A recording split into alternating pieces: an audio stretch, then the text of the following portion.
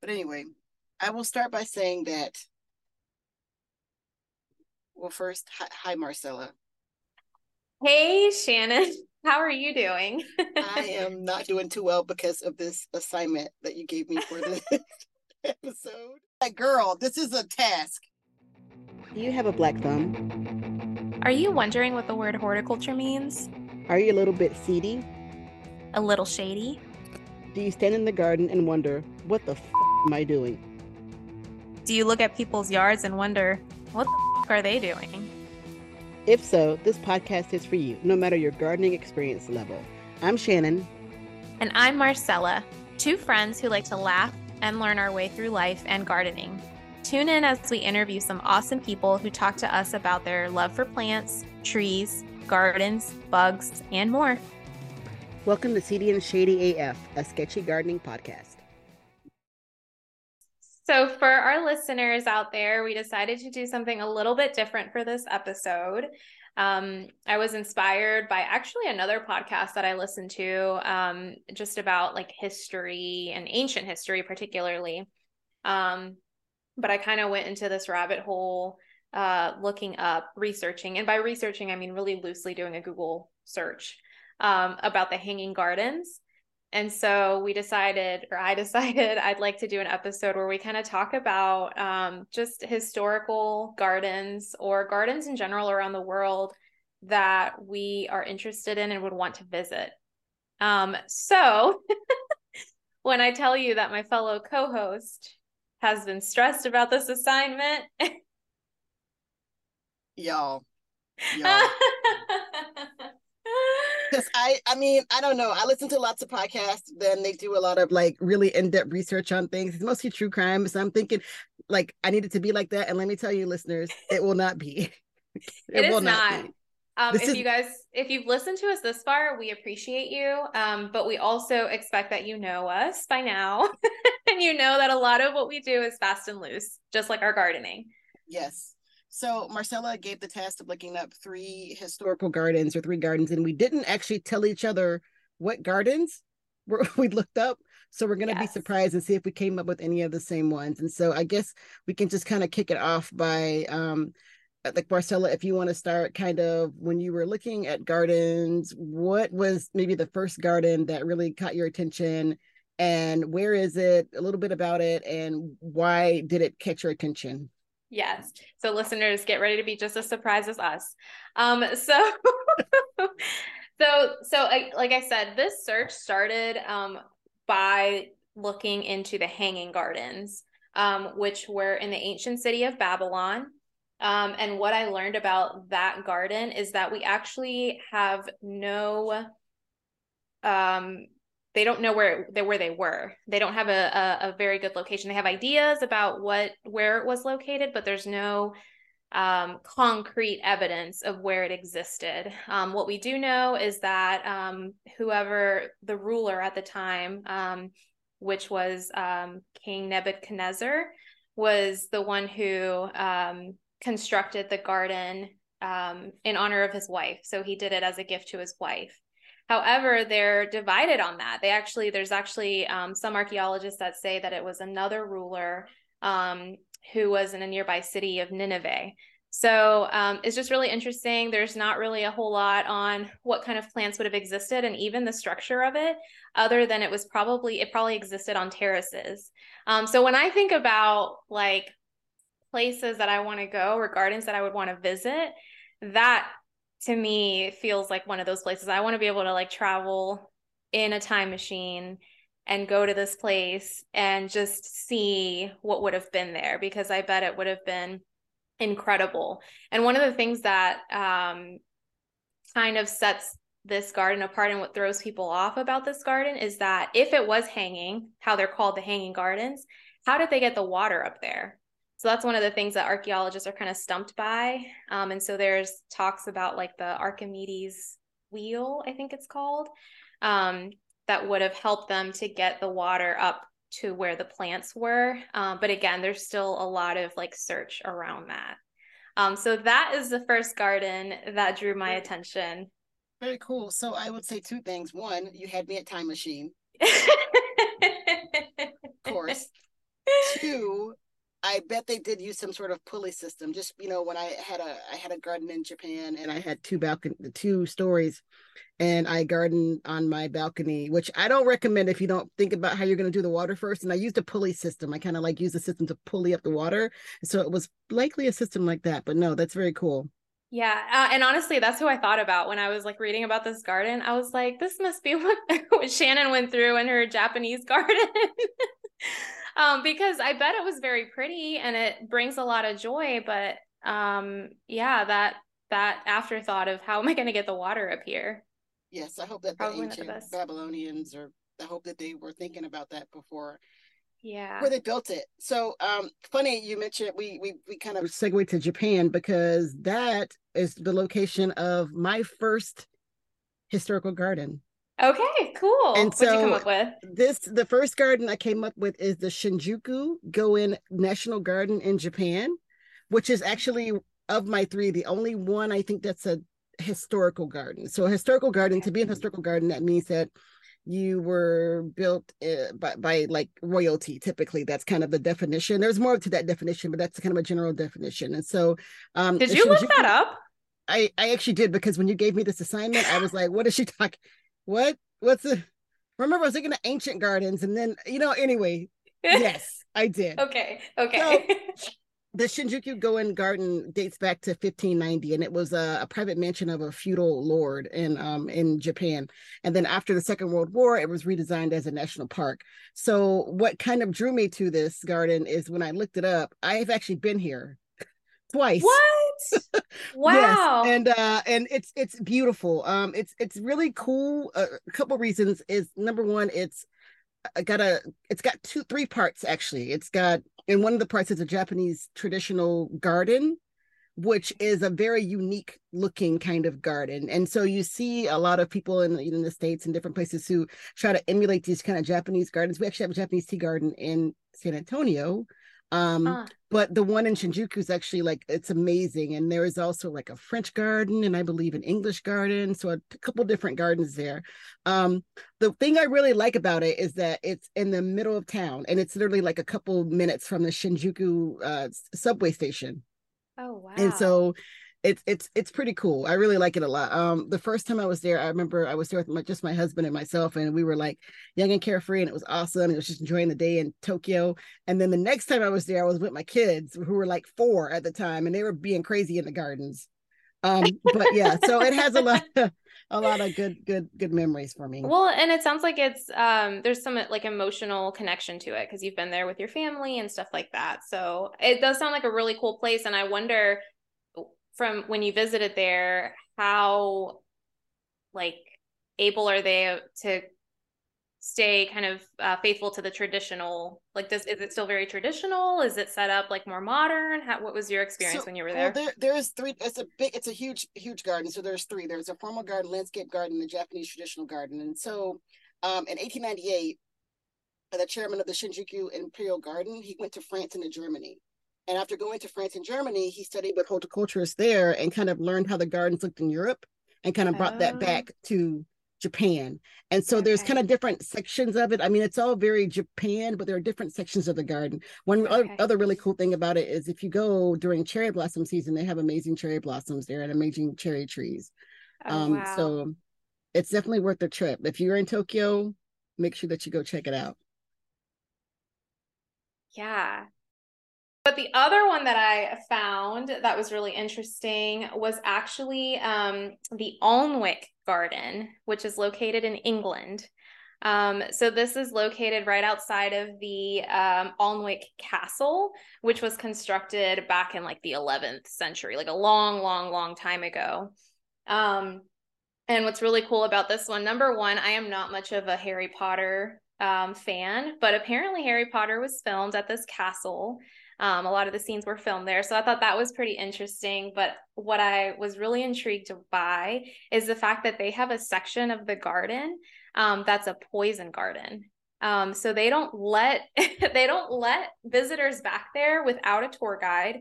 And actually, like, the entrance is really cool. It's very like, it reminds me of like I don't know, like Nightmare Before Christmas, or like it's very like gothic type looking. And so why it's called a poison garden is because a lot of the plants in there, if you sniff them or if you consume them, it can make you very sick. Some of the examples of the plants that are there include nightshade, foxglove, Christmas rose, euphorbia, mandrake, and hemlock, which I haven't done a whole lot of research on, but those are some of the more deadly inhabitants of that area. Yeah, it's a poison. It's a poisoner's toolkit. Yeah, basically. Yeah. That's like poisoner 101. Exactly. So apparently that's like a newer part of the garden. That was actually added to I would love to know. I need to dive in a little bit more about what's the story behind this. Like, why did they add this to this area? Because it's only been there since 2004. So it sounds like maybe somebody who was in charge of this castle and of this garden decided they needed that section. Like you said, it's a killer's toolkit back there. So yeah, Alnwick Garden in England. Very cool. I don't think when I was in England and London, that is not something that I didn't see any botanical gardens in England when I was visiting, which kind of leads me to my second garden that I looked up.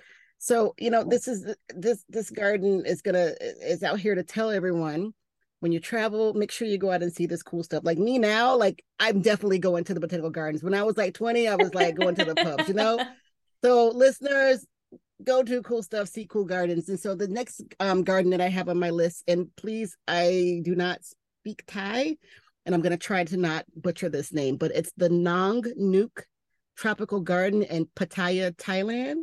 Pattaya, Thailand. And so Pattaya is on the coast of Thailand. And I learned about this garden because I've actually been there. Okay. To Pattaya. I'm seeing a theme. I kind of go...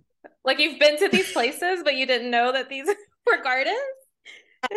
So I've been to Pattaya, and let me tell you, this is a 670 native plant species garden, and it's very quirky. It's got all these cool things, like a miniature replica of Stonehenge.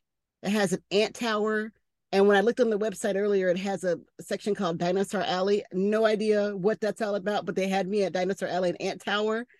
The land was purchased back in 1954, and the intention was to turn it into a fruit plantation, but they decided to turn it into a conservatory. And it opened to the public in 1980, a conservatory for tropical flowers and plants. So you can go there and take a look at all the manicured gardens. You can visit Thai cultural shows that they have there. Apparently, they have a car museum, a fishing pond, and elephant shows. It's kind of a one-stop shop. So exactly. And so the lesson of this story is, I wish I would have known that this was there. I would have seen more than the inside of a bar when I was in Pattaya. So that is the lesson to be learned from this garden. Absolutely. That's really cool. And that's a lot of native species of plants. That is so many. Wow. Like you could get just lost just seeing all these different, and do you know if it's like flowers or is it, I'm sure it's a combination. I think it's a combination of tropical flowers and plants. Wow. Okay. Gotcha. Okay. But we will link all these in our show notes, and you can go take a look at, kind of more in depth about what's there. Yes. But definitely, if you're going to be in Thailand near Pattaya, take a do more research than we did for this episode. But wave tops is what they say. It's wave tops. It's the hook, right? So we hook people in with a little bit of information, and they're like, "Hey, we're gonna dive deeper into it." So see, we're out here doing exactly. You're welcome, world. You're welcome. Hi there, Seed in the Shade here with some interesting facts about gardening history. The early history of gardening is intimately intertwined with the history of agriculture. Historians believe the enclosure of outdoor space probably began around 10,000 BC, with the first enclosures being a type of barrier to keep out animals and marauders. In fact, the modern words garden and yard are descended from the Old English gerd, which describes a fence or an enclosure. These early gardens were solely used to grow food crops. But after the emergence of the first civilizations, wealthy citizens began creating gardens for purely aesthetic purposes. Some of the earliest physical evidence of ornamental horticulture and landscape design are Egyptian tomb paintings from the 16th century BC. Another ancient tradition is that of Persia, where the Hanging Gardens of Babylon were renowned as one of the 7 wonders of the ancient world. One of the oldest surviving examples of a manicured garden are the water gardens of Sigiriya in central Sri Lanka. They were built during the reign of King Kashapa between the years 477 and 495 AD. Aesthetic gardens continued to evolve in Asia and the Middle East, and then into Europe during the medieval and the Renaissance period. Even the United States, despite its young age, has a few historic gardens, including Boston Commons in Boston, Massachusetts, and Central Park in New York, New York. So, if you're interested, look up some historic gardens in your area. There might just be one right around the corner. Until next time. So I kind of cheated for this last one. This last one is actually from my native country, Colombia, my family's native country, Colombia, and it's actually a whole region. So the third and final garden on my research journey was, I guess not really, I don't know if it's actually considered a garden. It's more like a region. Like I said, the Coffee Axis, which is just a region in Colombia that is located in the interior and is where a lot of the coffee plants are cultivated. And it's just this beautiful expanse of greenery. And actually somewhere that I'm hoping to go in the next 5 months with my fellow co-host. When you go there, there's a lot of like very like typical Colombian experiences that you can have there. You can ride like on the donkeys. You get to try the pure coffee. You get to, from what I hear, it smells incredible. And you get to stay in like these really like cute traditional houses while you're there, and just kind of see like how they cultivate coffee, how they grow the coffee plant. So that is my last one that I researched. See, you keep dropping all these little gems like donkeys, coffee. I mean, who doesn't want to ride on a donkey while you're drinking like a nice cup of coffee? Right, exactly. I feel like it's much safer than doing it while you're drinking or something. So drinking alcohol. So yeah, not that I thought about doing that. So the 4, it's actually a really big area. There's actually, it's actually shared by 4 departments, 4 regions. Departments are the equivalent of our states in Colombia. So they're shared by Caldas, Quindío, Risaralda, and Tolima.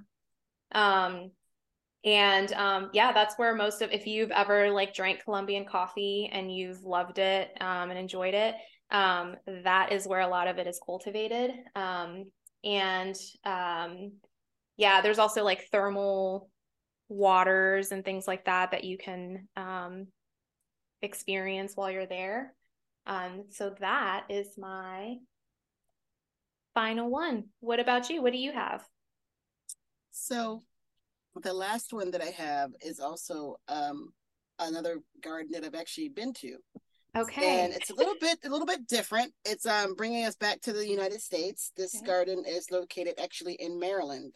Okay. And it's the Ladue Gardens. Okay. So the Ladue Gardens was started by Harvey Ladue, who actually bought the land in the 1920s and kind of developed built a house there and kind of developed these gardens. So the really cool thing about this one is that it has a big manor house. Ooh. That you can go and you can visit, which has all this like awesome stuff from the 1920s, 30s, 40s in it. And it's just amazing. And the other cool thing about this garden is it's very well known for its topiaries.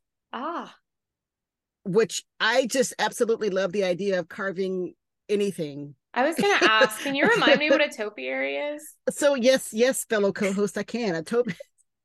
It's basically statues that are made out of bushes or trees or something like that. Like Disney World.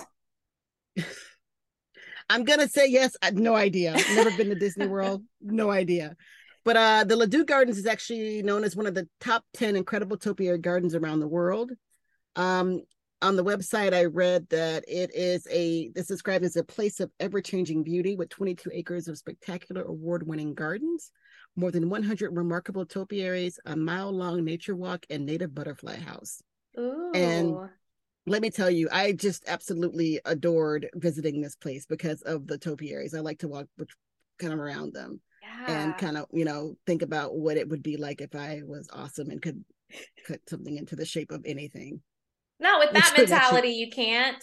oh, well, it would come out looking like a penis every time. Oh my God. Yeah, that's fine. I don't know why I Yeah, had such no, a big even if I didn't want it to, it would probably. But no, so I think that the Ledoux Gardens is definitely one that I would put on the list if you're in the DC area. It's not a super far drive. Yeah. It's pretty cool. Okay. Kind of also Harvey Ledoux, he was really into fox hunting, Okay. and he used to go to fox hunting trips in England and in Europe. And when he was in England, he was looking at the gardens and kind of seeing how they were made and how they were set up. And so he brought that idea back to America, and kind of, Cool. built this garden that he kind of styled after these English gardens that he'd seen on fox hunting trips. And so it's really neat. It seems like a pretty eccentric guy. Yeah, it sounds like it for sure. You know what I found so interesting in my search is like how much culture is shared through gardening.